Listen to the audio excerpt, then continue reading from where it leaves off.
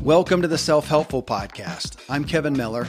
I hunt for the latest and greatest authors and experts in self-help and ask them the in-depth questions I'm curious about for my own growth. I bring these conversation series to you so we can learn and achieve together. This is my Functional Friday episode where we focus on our health and wellness so we have the physical and mental capacity to actually help ourselves. And we're talking about how personal relationships are likely to make or break you. And this is finishing out the 4 pillars of functional medicine. In episode 1025, we talked about the vital relationship between your body and mind. In episode 1028, the relationship you have with yourself. Here then, we talk about relationships with other people. I think we all know that we have positive and negative effects in regards to our relational health with other people or lack thereof. But from a medical standpoint, literal pathologies of body and mind, it's just not something that we talk about how it really manifests. If a stressful marriage is causing you anxiety, anger, despair, it's eating away at you, it can cause physical and mental problems.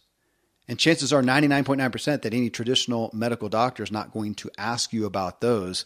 They're just going to look at the symptom and treat it with a pharmaceutical. That's exactly what happened with my co-host, Dr. Randy James. Now, he learned to go deep, and that's what we're going to talk about.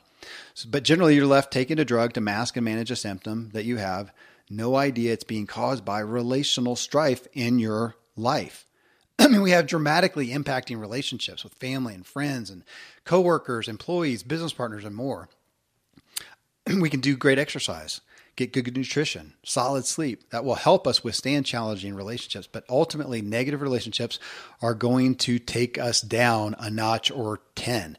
It doesn't matter how mighty a man or woman you may be. So how does it really affect you and what can you do about it? That is our show today. If you find value from the Self-Helpful Podcast, subscribe, leave a review about this episode so people can know what to expect. And the best thing you can do is talk about what you learn here with someone else. Well, hey, next up, Dr. James and I talk about the literal health consequences of our relationships with other people.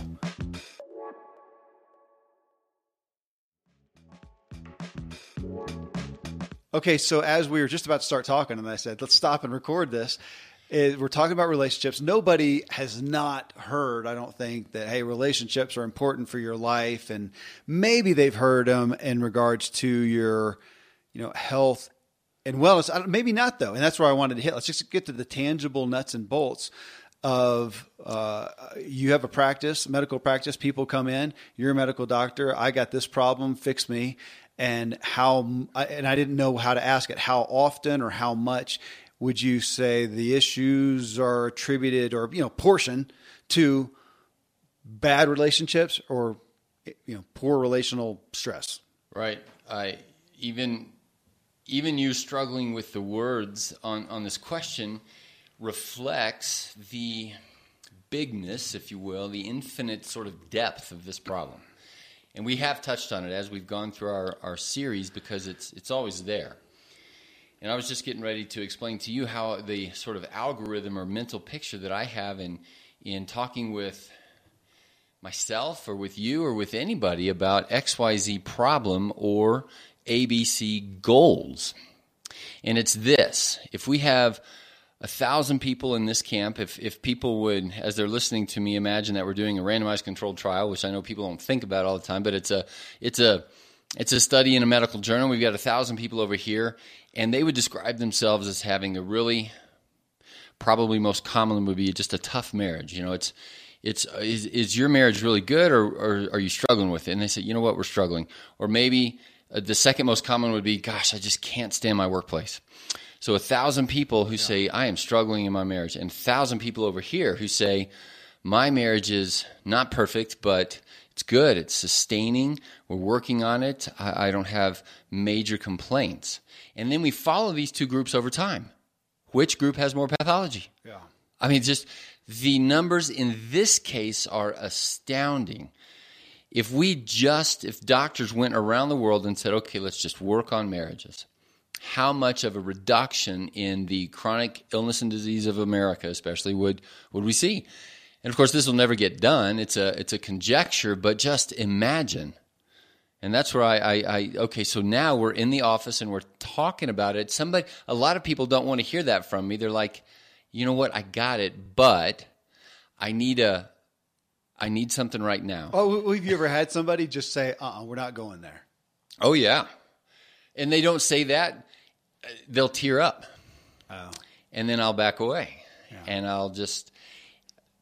Or if they're a younger person and this is related to parents or a history of abuse or any kind of one of those things, and if people just defensively bow up and say, we're not going there, and I kind of raise my eyebrows at them, they know. Well, and you said something there made me think of bullying. What a huge topic that I have no concept. I saw it done a little bit when I was a kid in school, very little. I never had it. I was always the biggest. Surprise! I knew you were going to. I really was. I got pictures to prove it. Something happened. I had some pathology along the way, and I'm not the biggest anymore. But bullying, man, that's huge. And we look at that and just think of mental health. Or mental well-being, a kid's self-image. I don't think that we, as a culture, are taking that into what physical manifestations does the kid have now, or if not now, where's it going to lead to down the road? It's so big, and when you said that, the heartache, because we have kids that are that age, middle school, and the bullying that you just mentioned is typically not how kids are bullied these days. It's cyberbullying. So, and one of the things about that is when, if we got bullied at school, we would figure out how to get around it. And I actually did have a rough year. In 7th grade, I lived in Hawaii, and there was this racial issue that was going on back there, and you learn to navigate. With cyberbullying, you never get away. It's 24/7 constant awareness that somebody's picking on you, somebody's putting a picture up of you, or whatever. And the impact of that's part of what we're seeing in the suicide uptick is our young people today don't have a place to put this in their heads. You can't get away from it, and if their home isn't very safe or something like that, and so the physical manifestation is so grave that it is even over here in the suicide category. And of course, the depression or the anxiety, or even if I'm thinking of a 15-year-old and they don't say the word anxiety or whatever, they say the FOMO, the fear of missing out, or I don't have enough likes, or whatever the language is for kids these days. And the mom is just raising her eyebrows at me saying, do something. Yeah. And this kid, and so this is kind of a different topic compared to our listeners, but maybe many of them have kids, but working with teenagers today is so tough because they know so much more because they have the World Wide Web. They have any answer they want at their fingertips. And so I come along and chime in with my happy self about, change your diet or whatever, and it just it goes flat. Yeah. So... Well, even on that, as we're talking about kids real quick, or let's just say youth, which are not the majority of what you have in the practice, but generally when you do get a teen in the practice, my experience, which was not near as intimate as yours, is I seldom witnessed that youth coming in here that didn't look like, man, there's some emotional turmoil, and I would guess relational, either with parents or school, one or the other. Usually by the time they're coming to me, there is a physical manifestation. Yeah. And so now we can go on that, and a kid in that young mental aspect, they can see the pain, like we've talked about so often. They can see and feel the pain, and let's say acne or something like that, and it's kind of like, all right, you're a smart person, whether you're 15 or 18. And, can you change your nutrition in order to give your body what it needs? Or you're going to go down a pathway of Accutane or whatever else, which is not wrong, but it's a Band-Aid. Yeah. And if there is also, which there almost always is, a connection, I would say teenage-wise, it's less often verbally depression. I'd say more often verbally they identify with anxiety, performance, and what do people think about me, and how am I with my friends? And that fuel, and I would say imagine that acne outbreak on your brain. Goodness. And your brain just can't settle, or just can't fall asleep, or just can't take a deep breath and be okay. That phrase, I think we had it last time about, sit alone with yourself in a room for 15 minutes. Yeah. Imagine that's a young 16-year-old female, right? You and I always picture ourselves in that room by ourselves, but imagine that, and to ask that of young people today who are getting pummeled, and their brains are trained to have a new thought every 30 seconds or so of good, bad, I like it, I give it a thumbs up, or I don't, and to pull them away from that and say one of the reasons for your anxiety is you are in this place of in our theme of your relationship with people through the social media is not right. Yeah. And the physical consequences can then be anything.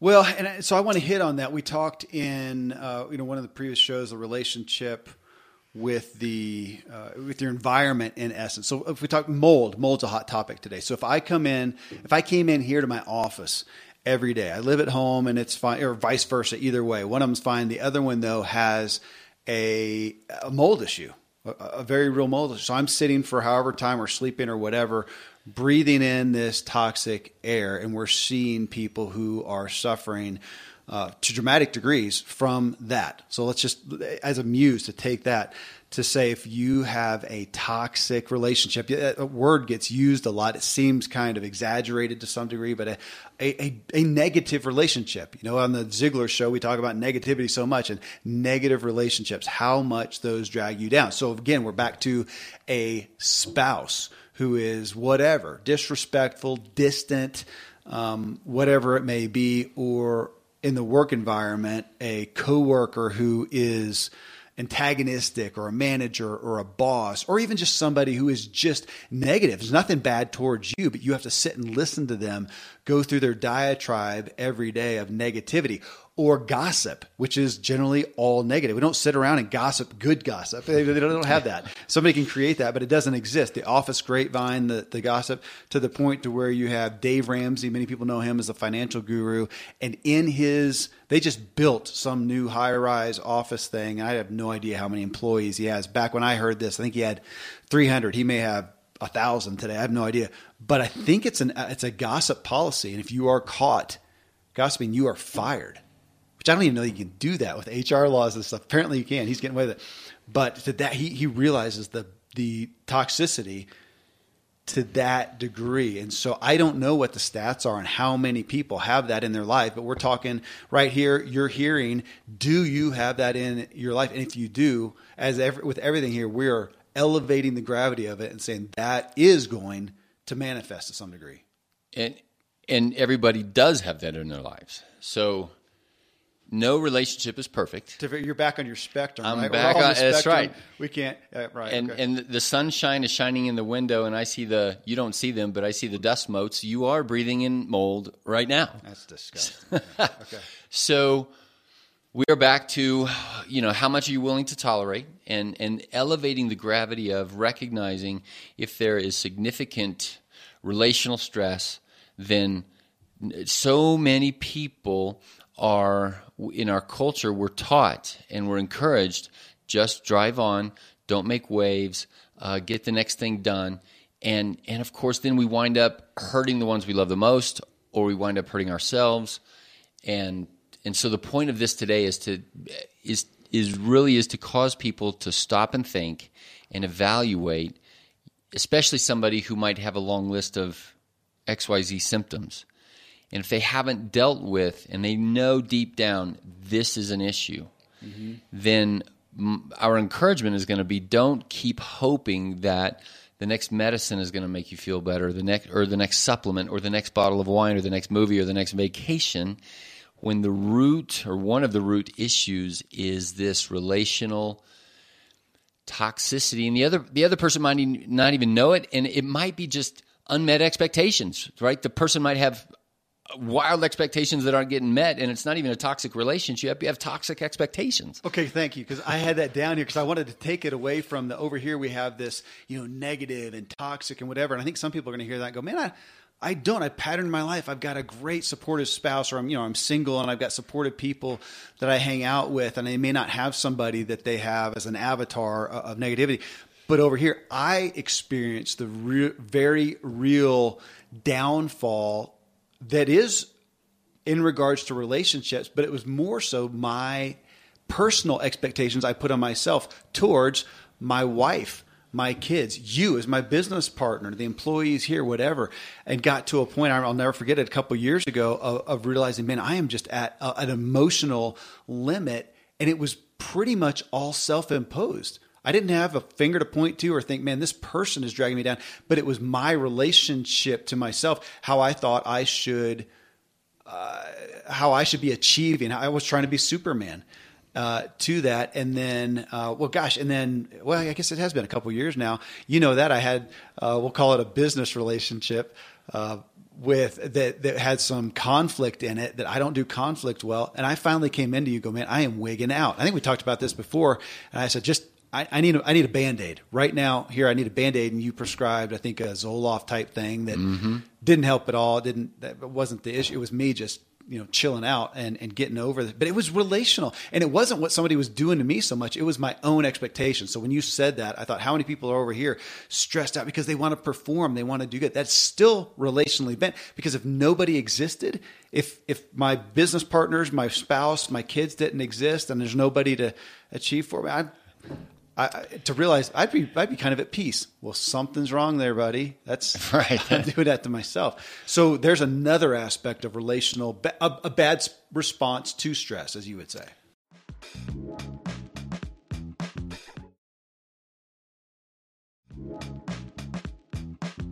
Yes, in that case, it was self-imposed. Mm-hmm. And yeah. I think a lot of people, and probably a lot of people in this audience, are in the category of high expectations, high performance. Yeah. The teenagers that I was mentioning. I wonder if this will resonate with more people than the average audience, even. Because I would think so. That's why they're listening. Is trying to think through these kinds of problems through a bigger lens, getting to the root causes, and being willing to assess your own expectations of yourself, of your spouse, of your boss, of your coworkers. And we live in a culture that teaches us everybody else is to blame, right? That's kind of the theme, is that, and then even in the, politically correct world, and I'm not in that world so much, but the universities have these safe places where nobody's allowed to say anything that might offend anybody else on the planet. So, meaning the expectation of everybody, if I hurt, it's somebody else's fault. Yeah. And it takes a wiser, more humble person to be able to think through that and say, well, wait a minute, maybe it is me. Yeah. And in fact, that's one of my favorite quotes from Malcolm Muggeridge. He was asked by a reporter, as a famous guy, and said, what is the main thing wrong in the world today? And his answer, I am. Wow. There's personal responsibility 101 there. That's I haven't heard that line, I don't think. Well, I mean, if we look at, I was thinking about the two top mental stresses. I didn't do the research on this, but I think we would all experientially say it's usually around finances and relationships. When we hear people talking about it, it's usually around those. When we look at the increase in anxiety, depression, and suicide, to say that it's seldom from an isolated person. It's in response to other people. So you and I have a good friend who's talked about this publicly, so I can say his name, Jonathan Poole. He's an incredible coach and consultant. And his personal story that he shares is he came from a very difficult emotional upbringing with his parents. And he has a story there. But he ended up on his back, chronically ill, on his back. Man. He was an engineer. He rigged a contraption to where he had a laptop above him on his bed. And he was stuck there. He was there. Of course, nobody could diagnose what's wrong or whatever. He ultimately got counseling and yada, yada. Ultimately, he says it was, and there you used the line already, the physical manifestation of emotional pain. His chronic illness had nothing to do, or what he felt like ultimately, with with any physiological malady, what he ate, exercised, slept, whatever. It was emotional pain that he was not dealing with. It was cognitive dissonance. Which there's a guy, Benjamin Hardy, who wrote the book Willpower Doesn't Work. And he talked about that to a degree when we are fighting, a challenging situation. There's a limit to that. There's a limit to how much we can do that. So again, now we're back to just the everyday auditing our lives and what's going on. And then I love the truth of you find somebody and they have a literal physical manifestation. This hurts. This is not working. I have brain fog. I have whatever. And so I don't know that you've ever come and said, man, of course you haven't. The sole cause is your husband or your boss or your whatever. But you have absolutely said for somebody that the most acute thing happening right now that you feel like is causing their manifestation, whatever it may be, one of the main things is this relationship. And you've had people, I remember this early on, where you said, man, the thing you need to do most, more than changing your eating, diet, sleep, is go get marriage counseling. Right. And I think a lot of people will have heard stories about that over time. It's not that crazy to think that one lady who had horrific psoriasis for 30 years was in an abusive relationship and she finally got a divorce and her skin clears up in a week. So we can all comprehend that. But here's what you can't, and what I as a doc can't do, is I would never have gone to that lady, 5 years ago or 15 or 20 or whatever else, and never, we could not have said, I think this is your marriage. You've got a tough marriage over here, and your psoriasis must be related to that. If you go to the psoriasis textbook, there's no statements in there on relationships and all of that kind of thing. So it does boggle the mind in a sense of you cannot draw the line of A plus B plus C equals this kind of a D.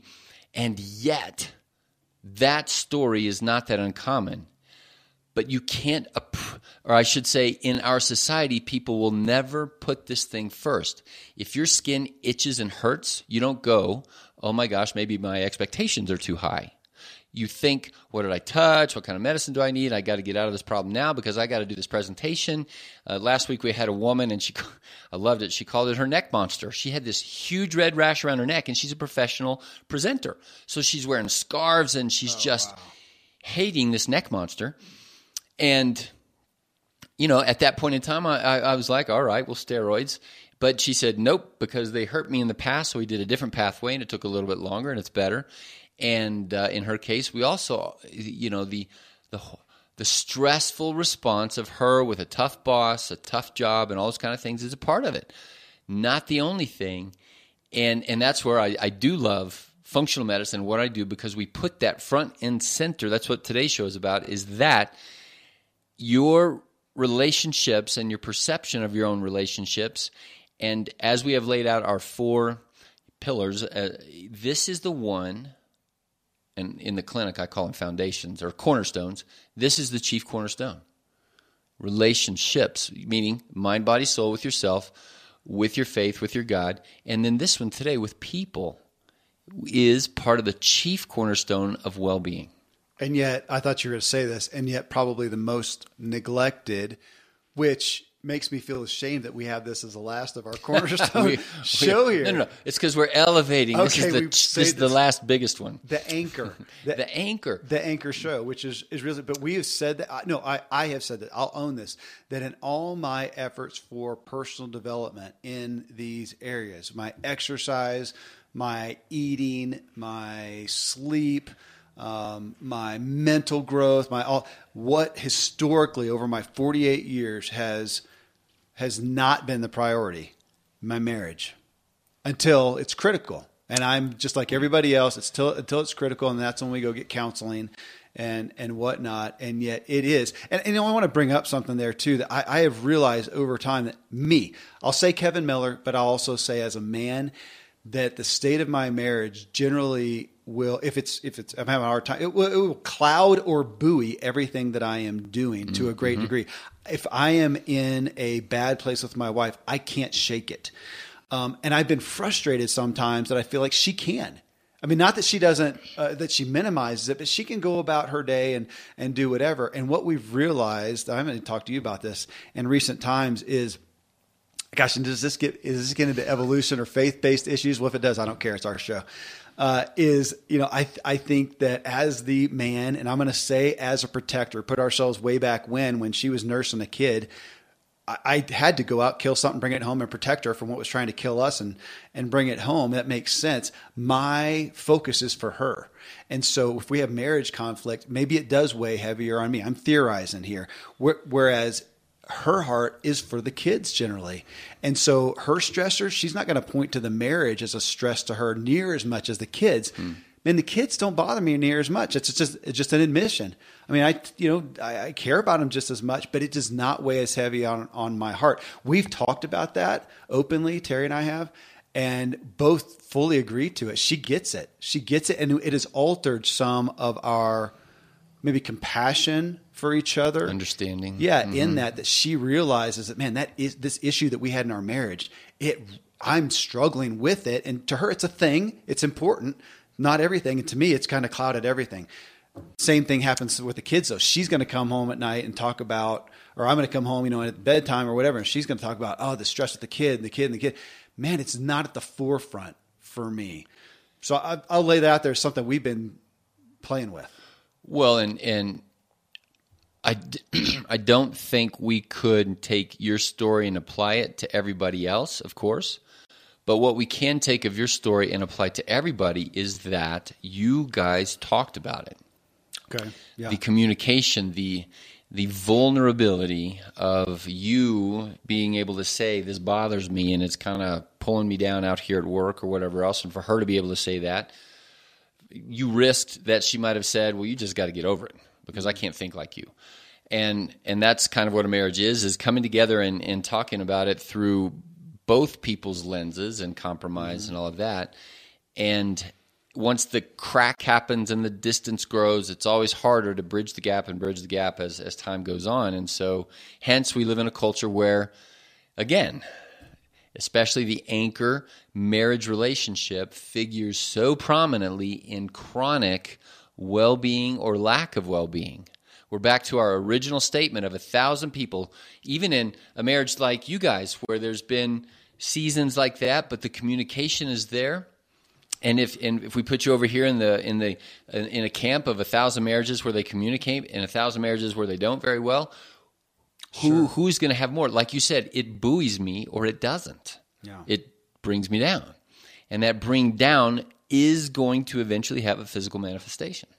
Well, and I think we're coming out. Well, matter of fact, we're going next weekend for a week away, and it's our, I can't remember, 26th anniversary, something like that. I think it is.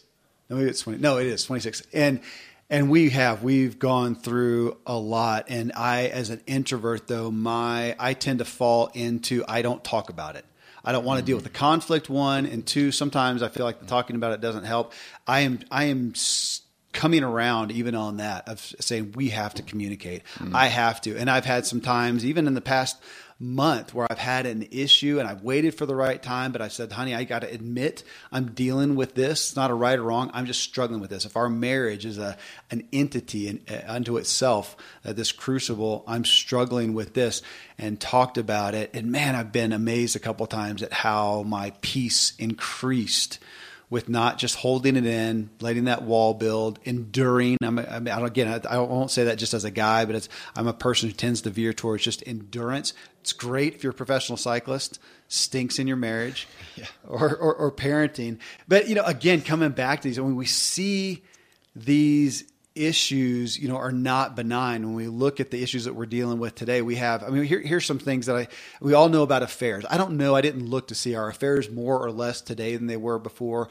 I don't know. And if they're less, is it just because we can fulfill something online through, pornography or whatever. I don't know, but we know it's a very real issue. But some other ones that I thought have got to be coming into these relational stressors are the increased propensity to have adult kids at home. We know that that's an absolute stat, as well as grown parents, the elderly. So now we've got, I don't know if it's just the baby boomers. I don't know how long that span goes, but we have a chunk of this group of your most productive adults who are now more and more having adult kids and their parents in their home, or at least distinctly in their life. I mean, that's got to be jacking up the relational stressors, not using stress as a bad word, but right. Stress. Well, from my perspective, and having seen, wouldn't go down the a lot kind of category, but again, that's not uncommon. And it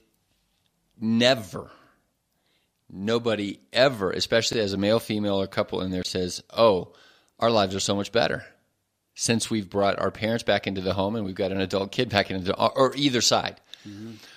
Right. And so on the elderly side, that's one of our big topics in the clinic is I don't want to be becoming the kind of old guy that needs to go back into my kids' homes. And, in fact, I showed you the picture yesterday morning. My dad just fractured his wrist and everything.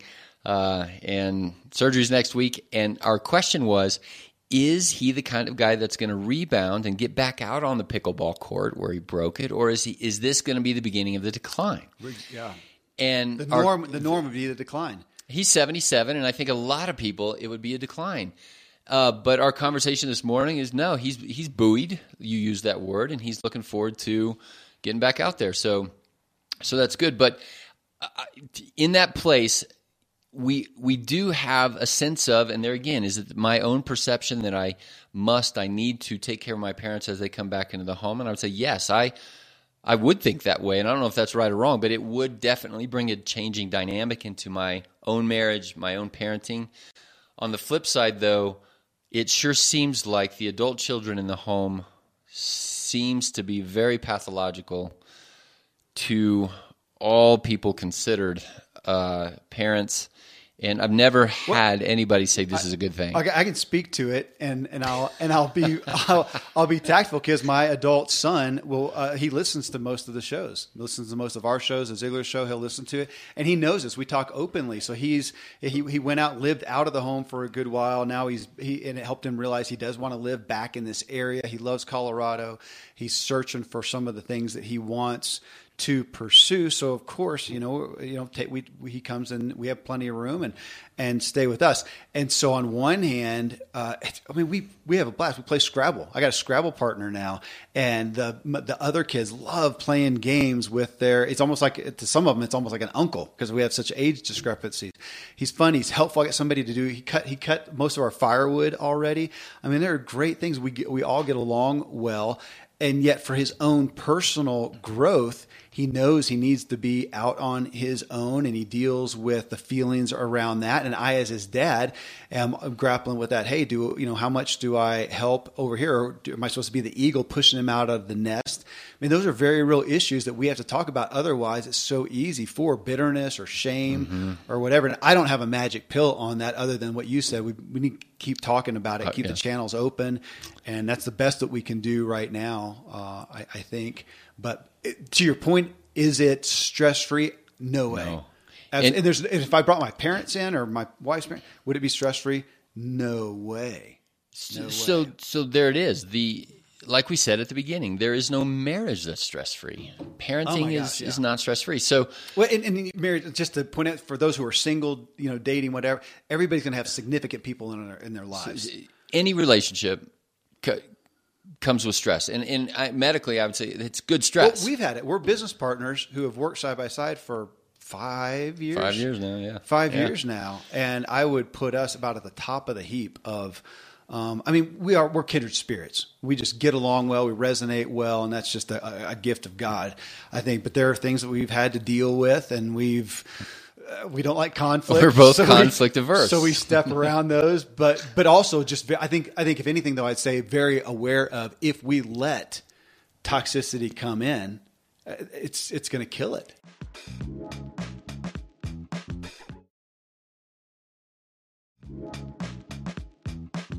And that's where I think you and I, in our families, in our own relationship, we've been blessed. We've both had hard knocks, if you will. We're older. We're not 20, and so we're willing to do the conversation. We've learned that kind of thing, and that's where I was going, is to elevate you and to give you, I think, due praise, is that you guys have learned the value of communication, and you commit to it. You could do better. Everybody could do better, but compared to where you were, and now where you are, and the testimony of your children, is a thing to hold out. Not that we're going to, not that people are out there to be becoming the kind of families that people want to that people want to worship or something.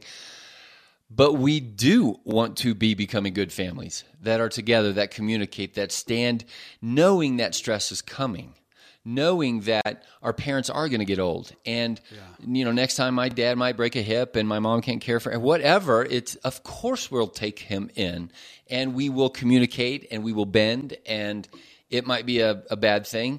But so right now, as I am thinking about my own sleep and my own communication, my own nutrition, I want to be becoming the kind of guy who can be there for his family and talk through the fact that my own expectations are whatever they are. My parents might have an expectation that is whatever it is. And if there's not a communication, if there's not well-beingness already, then the chances of this being the straw that breaks the camel's back is higher. And every one of us is now on that spectrum. As the people listen to the podcast, driving down the road or walking or whatever else, to think, okay, what's my relationship with my parents, with my kids, with myself, with my wife? And it's becoming something that's more resilient, with a deeper sense of well-being and strength, or it's a little shakier. Well, and I want to say something on the communication aspect, that with any relationship, I think we would say that's the key to having health, that I seldom want to communicate. I don't have the desire, and I know I often don't do it well. It's more like the fear of God aspect, though, of if I don't, where is this going to lead? And it's generally going to be downhill. And of course, we're having the assumption that there's hope in there. And I want to hit on that, because what we're ultimately talking about, just no different than our input, food and everything that we're bringing into our heads, our output that we talked about, and exercise and all that, and our sleep. There are ways to measure those things. And we can do all kinds, there's varying tests. I mean, you have a ring that tells you how your sleep was. That this is a call to, and it is a more ambiguous thing and less tangible, to audit our relationships. If we look at our key relationships, and I think it was Jim Rohn, who always gets credited with saying we are ultimately the sum of the 5 people we hang around with most. If I think about that, it's you, to some degree, the staff at the office, my wife, my kids, and a handful of friends. I'm not a guy with a zillion close friends. I usually have a handful of close friends. That's it. And I would look at those people, and are those people I want to emulate, that I am getting, they're rubbing good things off on me? I'd say absolutely, thank God. But for all of us, for everybody listening, that is not the case. And there are some out there that are critical in a marriage. And, of course, the question at the end of this is, what do you do? We can't answer that. Of course, it's just the reality of, man, if it is toxic, can you fix it, or do you need to get away from it?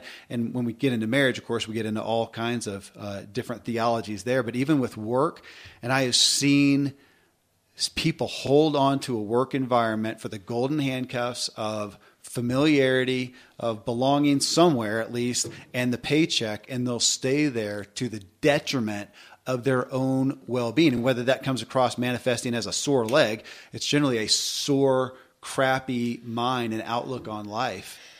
If I could say somebody's name as a patient, and over the last few weeks, and there's been just frustration, and his chief frustration is he doesn't like his job, doesn't like his boss.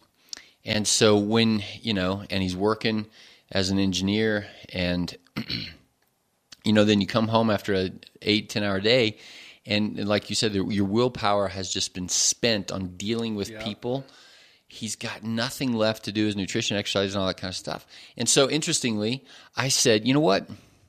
I know I've got a buddy, and he's an engineer at a firm. He's one of the top guys, and I'm like, you know what? I don't know if they're looking for anybody, but may I connect you, and you just send them your resume. Maybe they're looking.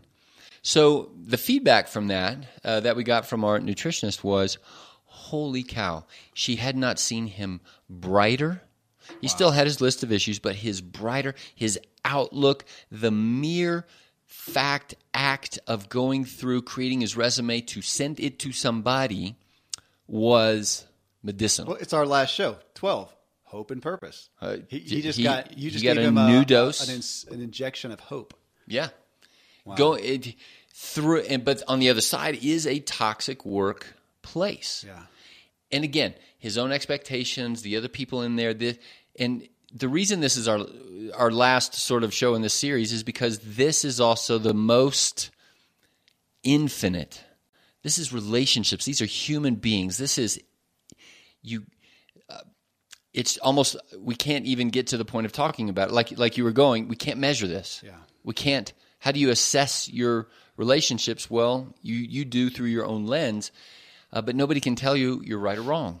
And that creates mostly in most people in America sort of an act of I can't do anything, right? Then there's that sense of helplessness, hopelessness, purposelessness. I'm just stuck here. The golden shackles of a comfortable job or a bad relationship where at least, well, I know my bad. I don't want to go out there in the world and get what if it's a worse bad? And the physical maladies that are attached to that are also infinite. It can do anything. Well, and this gets into just with the relation. If there are challenging, can I say, relationships in your life, what is how toxic are they? What is your ability to be resilient? And as I thought about that, I thought, man, mine is probably not that great when it comes down to it. So I don't sit here talking about this topic as somebody who's arrived. I've patterned my life around a way that I can withstand.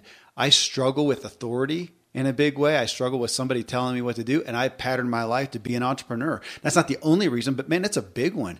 It absolutely is. So, for somebody to be in an environment where they are not appreciated, which is one of the top complaints in the workplace, and they've done the studies on that, the surveys that people would choose to be appreciated more than to have a pay increase.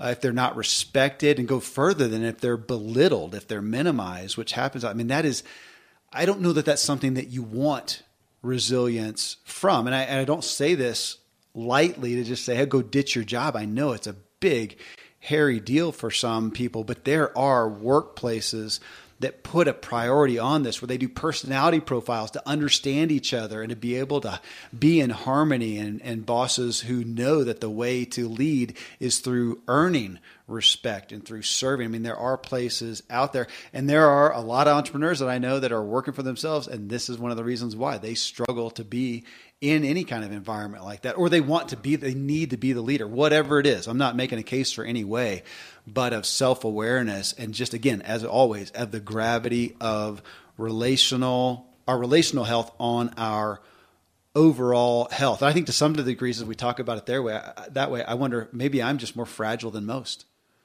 Instead of being stronger, maybe in some aspects. Well, there again, if we put you on a mountain bike, you're not. You are not a relation. So I've got a good relationship with my mountain bike, with yourself on a mountain bike, and staying away from the ground.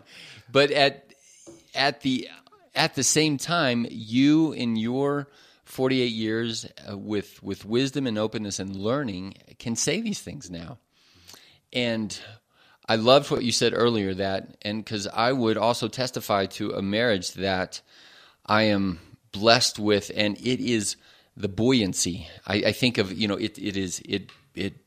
it's sustaining and building, or it's a little bit draining and tearing down. And of course, we all ebb and flow through both of those, but are you mostly on one side or the other? And just like your own health, you can't expect it, marriages are going to die too, right? Somebody is going to exit this relationship through death, and then it ends. You still have to be okay with yourself in a room by yourself and all of that. So we're back to the infinite complexity of your marriage is a product of your own relationship with yourself and what you came from and all of that, which is why I think, God put such a big emphasis on it, and he even calls himself the bridegroom to us and all of those kind of things, because here's the example of this infinitely complex relationship. And it is a microcosm of this macrocosm of our own relationship with ourselves. So that's where I was going to land, is the relationship, because you wrote that down even in our show notes, was a relationship with ourselves. As we're looking at these relationships and auditing them, which I think is what this show calls us all to do, to audit these relationships, good and bad, positive, negative, however, is to audit ourselves first. If I have a bad relationship with myself, a poor self-image, I'm struggling with my own demons, that's going to affect them all. So I'm the first place to address that. And without that self-awareness, I can't really even healthfully, for the most part, audit the relationships in my lives. I mean, again, we know some people who are just outright bad medicine, right. Bad news that we do not need to be around. And we can try to love them, have compassion for them, whatever, but that is not somebody we need to surround ourselves with and marinate in throughout the day, whether that's any relationship. And again, I'm always hedging, because with marriage, I'm sure I'm never going to say, hey, if it's a bad relationship, jump out of it. You're going to have to figure your own way through that. But if it is bad, you are not going to withstand it. Let's say that. Or if it is not going to bear good fruit in your life, in your body, and in your relationships with other people as well. It's going to come out. Well, there you go, folks. A charge to audit the health of the relationships in your lives. And if you are suffering any physical or mental maladies, to question how your relationships are degrading or lifting your overall health. Hey, thank you as always for listening to this self-helpful podcast. It'd be great if you'd leave a review of your thoughts on this specific episode. And the best thing you can do is talk about something you heard or learned here today with someone else. I sincerely hope I've helped you. Help yourself.